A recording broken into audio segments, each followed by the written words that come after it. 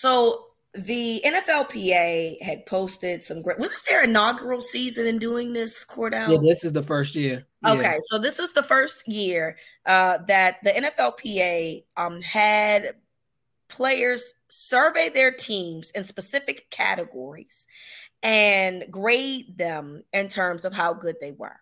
Okay, so for the Ravens, I think for the most part they were pretty high regarded or kind of middle of the pack in terms of some things, right? All right, so here we go. Treatment of families was a C plus. Now you and I tried to divulge what exactly that entailed. Yeah. And what did we come up with? Well, the treatment of the families is on the website. It just says support of players' families. And it also has they rank their post game gathering area, which is ranked 26th in the league out of the 32 teams. For players' families, they were ranked 17th with the C plus. But I don't. It only says they offer a family room and daycare is provided. Okay, so they got a C plus for the treatment of families, which was tied for 18. Food and service nutrition, the Ravens were graded a B minus, which was tied for 13th place. And I can attest to now. I don't know what it's like now, but back in the day when I was an intern, I used to eat at that cafeteria, and the food was really good. So I'm gonna go ahead and put my 2 cents in on that. You always hear good things about the food. We've eaten there on the luncheon. That's the one time the media gets to eat in there. And I've had it once, but I have no complaints. And the staff is very cool. Right. Weight room was C plus, which was tied for 22nd. And then the training room was a C, which was 21st. Okay, cool. So it's average. Could be better, but they've seen worse, right? The training staff was a B plus, which is tied for 22nd, which I'm not really sure what the rankings are, because does the rankings matter if the grade is good? Because B plus to me, I mean, it's B plus, you know what I mean? Like B plus is really close to an A minus as far as I'm concerned. And how they got the 22nd out of 32 with a B plus is very interesting. Locker room that you and I both have been in terms of, so we can see what they see. They got an A, and that locker room is really nice. I would agree with that. Yeah. And team travel, they received an A, which was tied for 4th. The locker room was tied for 5th. Now, strength coaches. The Ravens received an F minus, and they were last. Now, a couple things, Cordell. First and foremost, how do you give somebody an F minus? Because F already means fail. I don't know how you fail worse than fail. That F minus is like really, it's the finish them. You know, it's really like, you know, you've already destroyed them. You failed them. You gave them the F, and then it's like, you know what? You were so bad. This F doesn't even sit right with me. Yep. You know, I feel like I'm rewarding you with this F. Here, take this minus on top of that for embarrassment. That's the icing on the cake right there. Yeah, I mean, like F minus. And so we know that they fired their head trainer, Steve Saunders, which, you know, many people, I felt like the whole Ravens fan base at the Flockers, it rejoiced as a result of that. We know that 2021, a lot of guys got injured. And look, I'm not going to be the person that says that he had played a big part in that. I mean, I don't know if that's true or not, you know. But here's the thing, Cordell. You tweeted this yesterday. You came out with the tweet in terms of what it meant in terms of this F. And you also had some elaboration from the NFLPA's website. Baltimore was one of the 2 teams that fell below the rest, and they were even significantly below the second worst team. So, I mean, that's the F minus, right? Yeah. Like they were worlds away from the next team that was the worst in that regard. And as a result, a couple of former Ravens started speaking out about it. Carl Davis Jr. who played on defense, reposted your post and said, I was definitely a victim of the strength coach's 2 labrums and multiple pec strains.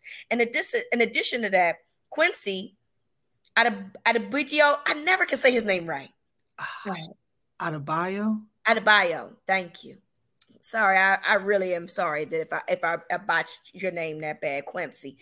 Young man that played for the Ravens, definitely ruined my career. 3-year season-ending injuries in a row after being healthy my entire career prior. Now, this is the part that gets murky, because you have a Rashad Bateman who has said on record, and by on record, I mean his tweets, I've never been injured before coming to the NFL. So you're curious to how we got here. Lamar, who was relatively healthy during his college career, did not finish the last 2 seasons. In terms of how that goes. So this is bad. This is really bad. And I wonder why in 2020, when he was the alleged the start of the spread of COVID in that locker room, where the Ravens had a lot of guys that could not play that game against the Steelers, that they moved to the middle of the week, why he was not let go there. I could not understand for the life of me why he was able to, even if you allowed him to finish the season. To me, he's a liability. If he was unable to, take the precautionary measures of not getting COVID, because it was apparently his old tweets had surfaced, and apparently he was like, not really in line with, the things that we needed to do to prevent COVID. Right. So I'm trying to understand why the Ravens took this long. I know that you can't tell me players hadn't said anything previous. Right. So I'm trying to understand why did we wait till now for this to be a thing? Yeah, that's the $1 million question. I've never seen this much of an outcry for a strength coach's job. And at the same time, I've never seen a celebration after a strength coach is firing. How do we even know a strength coach's name at this point? That's the part that I think is hilarious and sad at the same time. It is. It shows you, and sometimes, it's tough for an organization can't always do what the fans want them to do, right? But in some situations, it's like, this is right here in our faces. If I can see it, it's no way they can't see it. And this dude had, like you said, the 21 season, all the injuries, even the COVID year. And just the fact, for me, the Ravens are a team it's kind of one of those, I don't want to say militant organizations, but they're kind of, they have their Raven way, and if you have a Raven way, that means you have Raven rules.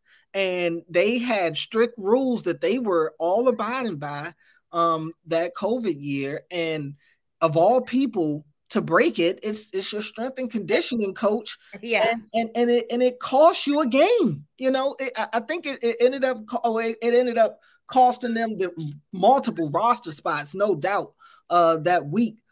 So that alone, I thought he was going to be gone. And then the injuries in 21, it's like, okay, what in the world are you waiting for? And then again this year, and I'm like you said, I'm not putting the cause of anybody's injury solely on him. It's about the quantity of injury. When it's a that big of a situation like it was in 21, it's like, okay. It caused the Ravens to say that they were going to look at every aspect of the organization, all the way down to what guys are eating, how they're working out, everything. So they felt like they had to do a complete overhaul of their workout sessions, their whole workout plan, getting guys ready to play. They had to revamp it, and that is a part of the strength and conditioning coach. So, like you, I'm surprised it took this long, but I guess never better late than never. But this F- is by far Hilarious. F minus. F. I didn't know that you can go lower than an F. I was not aware until today that you could go below an F. And yeah, it appears that they were by far the worst in terms of grading, which is really, for the most part, I felt like that their grades were pretty consistent. And then that one really, I really hope that the Ravens take into account what the players have to say about that and figure out what to do better than that. Yeah. I would also say one of the other points, and we kind of touched on it a little bit earlier, was about the families. Like that was another surprising grade for sure, the C+. Even, like you mentioned, guys were talking about the one with Steve Saunders, Marlon Humphrey. He came out and he talked, he was surprised about the family's grade. He had responded to the tweet and he said that he was shocked by, he said that's surprising, that family one. So, and it's very possible that, depending on the type of family that you have, depends on what you consider to be important and not important.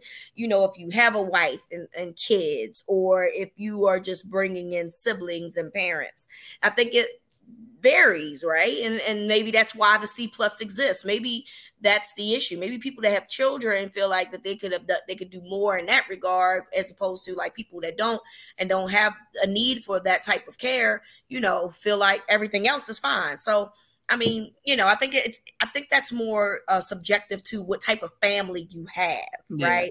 And that's the case. The F- though, that's pretty consistent. I mean, no doubt. I mean, but that's not even, is that surprising?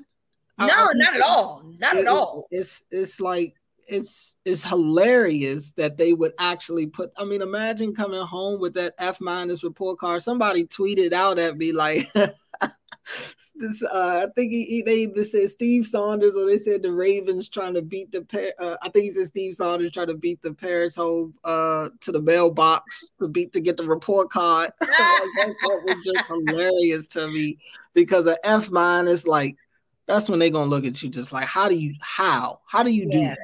Yeah. So I thought that was hilarious and sad at the same time. And hopefully the Ravens can move forward from here and have a much better strengthening coach staff, because clearly the players do not like it. No. And hopefully they can. I feel like you can't go nowhere but up after that. At this point, can't go nowhere but up. They just moved their way at least to a C right now, just off the coaching team.